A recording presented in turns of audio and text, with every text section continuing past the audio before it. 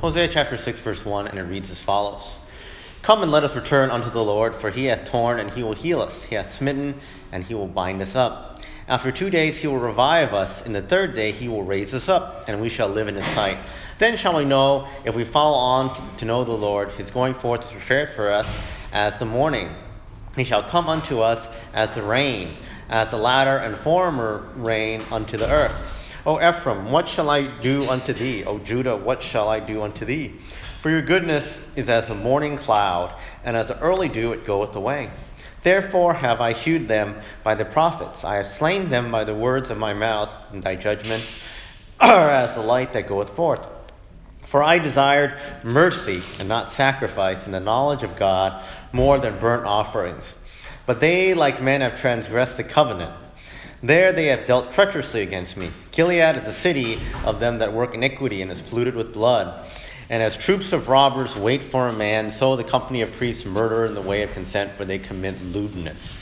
I have seen a horrible thing in the house of Israel. There is whoredom in Ephraim.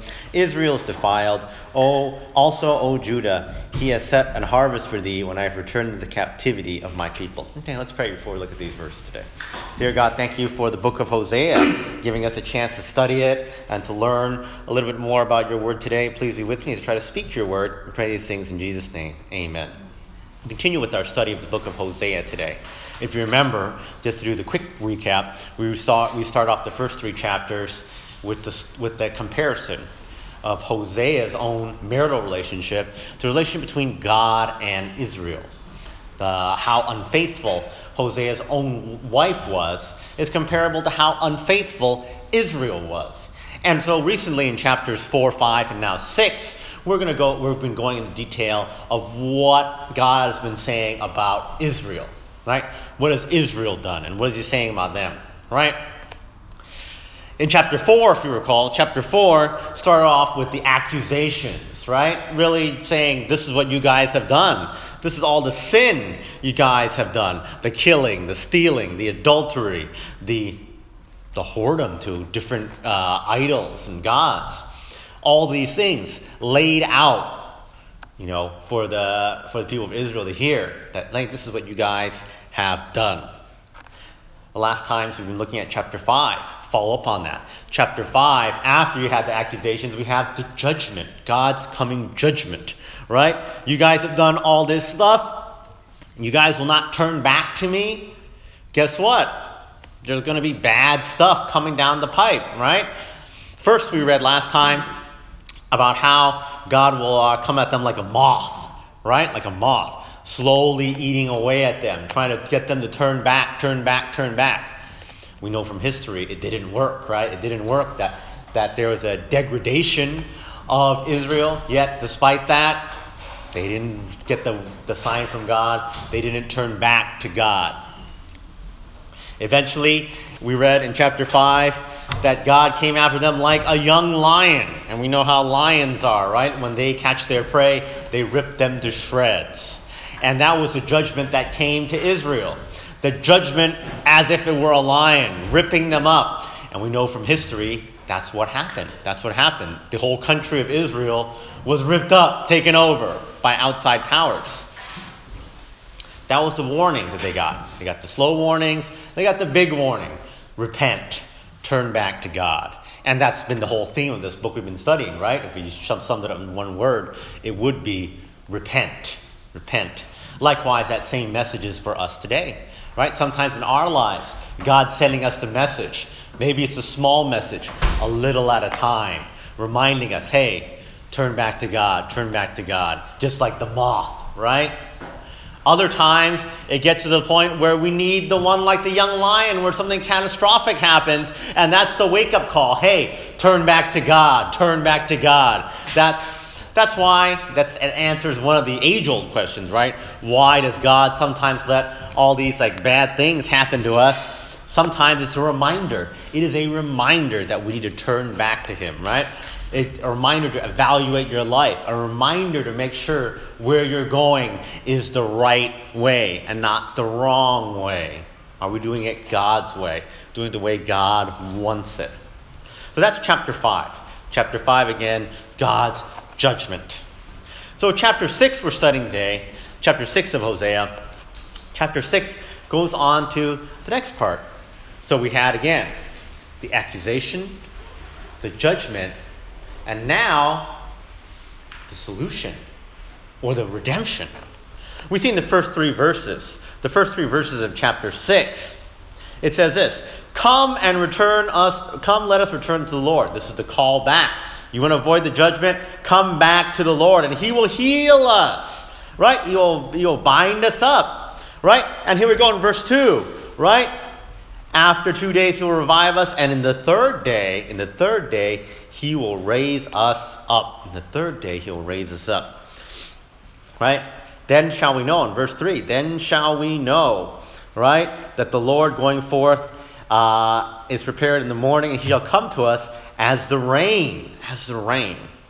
So, in this section over here, chapter 6, the call from Hosea is to come return to the Lord, right? And it says this: we know the Lord is going to be with us. In the third day, He will raise us up. Now, the inference here is obvious to us now, looking back at it thousands of years later. We know what that third day is about. It's talking about how we will all have redemption through Jesus Christ. When Jesus Christ Himself was raised up, right? And when He was raised from the dead, we were all also raised up, right? All of our sins were washed away. We had conquered that thanks to Jesus. So this is another instance of prophecy, fulfilled prophecy, right? From these prophets way back when, right? Hundreds of years before Jesus was in existence. God was already hinting at it, right? God was hinting at it. He was telling them, look, you guys are going to have a chance to have redemption, to turn back to, again, what's that word? What's that theme? To repent. To repent. And you have Jesus. And once you have Jesus, once you have repentance, right? Repentance back then, Jesus now. Once you have that, God will be like what? God will be like a rain, right? The rain. That's how our relationship with God will be like. That's like the rain. Rainy day, right? So you can go outside and see what the rain feels like and what the rain looks like. Here's the truth about the rain. Can you avoid the rain when it's raining? Can you avoid the rain when it's raining everywhere? Well, the most you can do is stay inside, right? But when it's raining everywhere around you, right? That's kind of how God's like, right? He's everywhere. He's all around. You can try to hide from Him, but the rain's still there. You can move to a different city. Guess what? Every city has rain, right? Sooner or later. Even in the desert, it rains eventually, right? God is like that, right? God's with us wherever we go, right? There's rain in New York, San Francisco, Chicago, LA. Rains everywhere. Anywhere you want to go, right? Even in Las Vegas, in the desert, once upon a time, once in a while, it does rain there. So God has His glory all around, follows us, just like the rain, if we would only turn to Him. But what happened? What happened instead? Verse 4. And onward, it tells us the same story, right?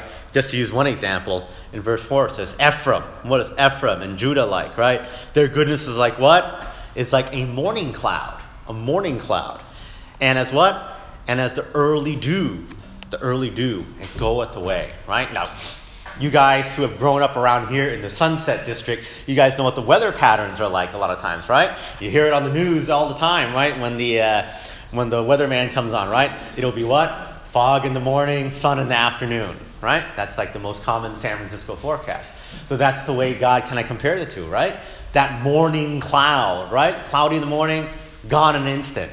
That's the way Israel was like. So maybe they might turn to God for a second, but it's temporary. It's gone, right? Just like that morning cloud. That morning fog dissipates by noontime, right? By noontime, it could be sunshiny, right? Or like the morning dew, right? You guys, if you wake up in the morning, you look at your flowers or your plants, you see little droplets on your plants. But how fast do they evaporate? Well, as soon as the sun comes up, those little droplets, they evaporate in a second, right? They're just gone. And then by the time you look at it in the afternoon, there's no dew on any of your plants or any of your flowers. That was the state that Israel was in terms of their relation with God. They couldn't last beyond just a few moments, right? Maybe they would turn to God for a few moments. It's gone in an instant, right? And we've been talking about this whole time, right? And the rest of this chapter, again, talks more and more about their transgressions, right? You see verses 7 to 11. We won't go through in detail. Again, talking about how Israel's defiled, right? How Ephraim is subject to whoredoms, right? About how they work iniquity. All these kinds of continuing allegations of them turning away from God, turning to idols, turning to all these things that are not what God wants. So again, chapter 6 is the call back, right? We had the warning of judgment. This is the call back.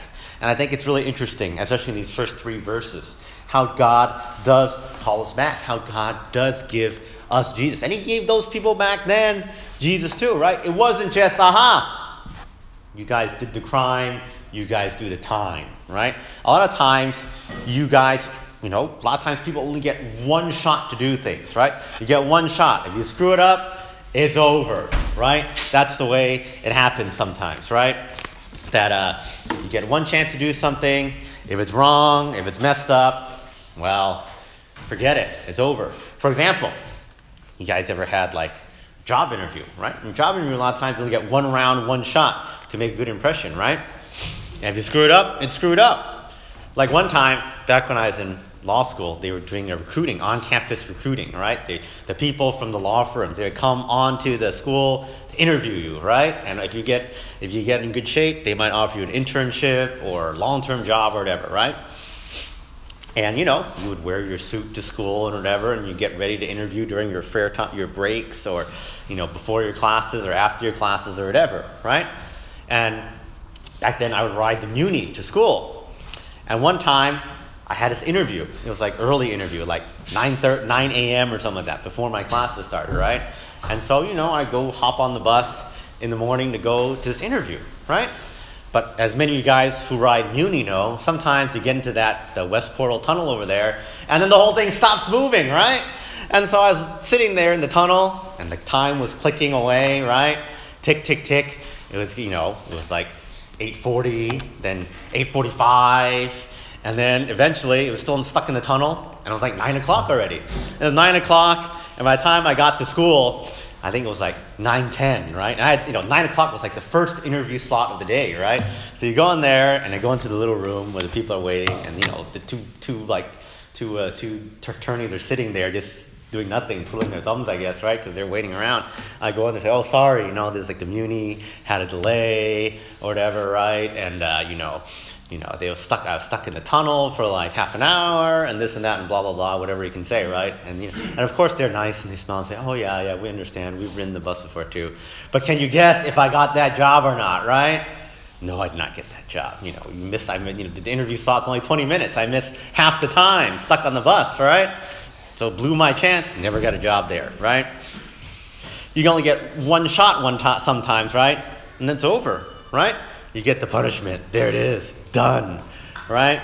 And I think a lot of times you think of our own criminal justice system, how much similar it is to that, right? About how a lot of times if you commit the crime, you just basically screwed up your life, right? That's the way it works a lot of times, right? That if you did something wrong, you screwed up your whole life, right? For example, one of the sad cases I heard about this is as an example was this guy. He was 19 years old, and he was dating some high school kid, 15 or 16. And they had a relationship, and part of their relationship is they had a physical relationship, right? They had sex and stuff. And as you know, California, they have a law, right, called statutory rape, meaning that adults, you cannot have sex with a minor, right? And if you're under 18 years old, you're a minor, right? So what happened was, he did this, right? And then whatever happened, their relationship went sour. And so the girl called the police on him and said, "Oh, this guy raped me. I was only 16 years old. He had sex with me. This guy is 19 years old. He's adult. He raped me," right? And so the police came and they arrested him because it was true. No one could deny it. It was a fact. And he got arrested, got sent to jail. And, in California, if you have sex crimes with a minor, what happens for the rest of your life? You have to register as a sex offender, right? So now this guy, he's got a criminal record. Wherever he goes, he's got to register as a sex offender. Well, basically his life was kind of ruined because look, How do you get a job around here? Well, you got to apply for a job. What are the questions on a job application? We all know the questions, right? The questions are one of the number one questions they ask you on your little form is, have you ever been convicted of a crime, right? And you know what happens when anyone clicks yes on that box. You imagine you're the interviewer or you're the hirer. You see the guy that checks yes. Oh, have you been convicted of a crime? You're never going to hire that guy, right? You're going to say, I've got like a stack of 100 other applications. These people have never been convicted of a crime. I don't want the guy that's been convicted of a crime to work for me, right? I don't want that guy, right? Or if you're renting out your apartment to someone, right? I'm a landlord, I'm renting an apartment. I run a background check on you before I rent it out to you. I want to make sure I rent it out to a good person. Oh, did a background check on this guy. Guess what? He's got a criminal record. He's a registered sex offender. Oh my goodness, I'm never going to rent my apartment to this guy, right? That guy's life is ruined. Right? Well, some people wonder, why are there so many repeat criminals? Why are there so many repeat criminals? People that got arrested once, they got released. Well, because they have a hard time doing this. So let's say you robbed the bank or robbed the convenience store, right? You go to jail for 4 years, you come out, same thing. You can't get an apartment. You can't get a job. So what can you do with your life? What skill do you have? You have no skill. My only skill is robbing liquor stores, right? So you go do it again, right? Because that's the only way you can get money. You can't get a job, right? You don't know where to live. So you rob the store again. You get arrested again, right? And then you come out after another 4 years, right? And then what do? Now you look even worse. People do your background check. You've been arrested twice for robbing liquor stores. You've been arrested twice for dealing drugs, right? That's the only job you can get. I can be a drug dealer or whatever, right? Oh. You get caught again. Now, it's 3 strikes and you're out, right? So you go to jail for the rest of your life. End of story. Sometimes, the way the world works is that you only get one chance, and if you screw it up, you are screwed up. God's different. God says, oh, you screwed up, and this is big screw-ups. We saw in chapter 5. These were huge screw-ups. Screw-ups that got God super angry, so much so that they messed up their whole country. But even that, God says, I give you a second chance.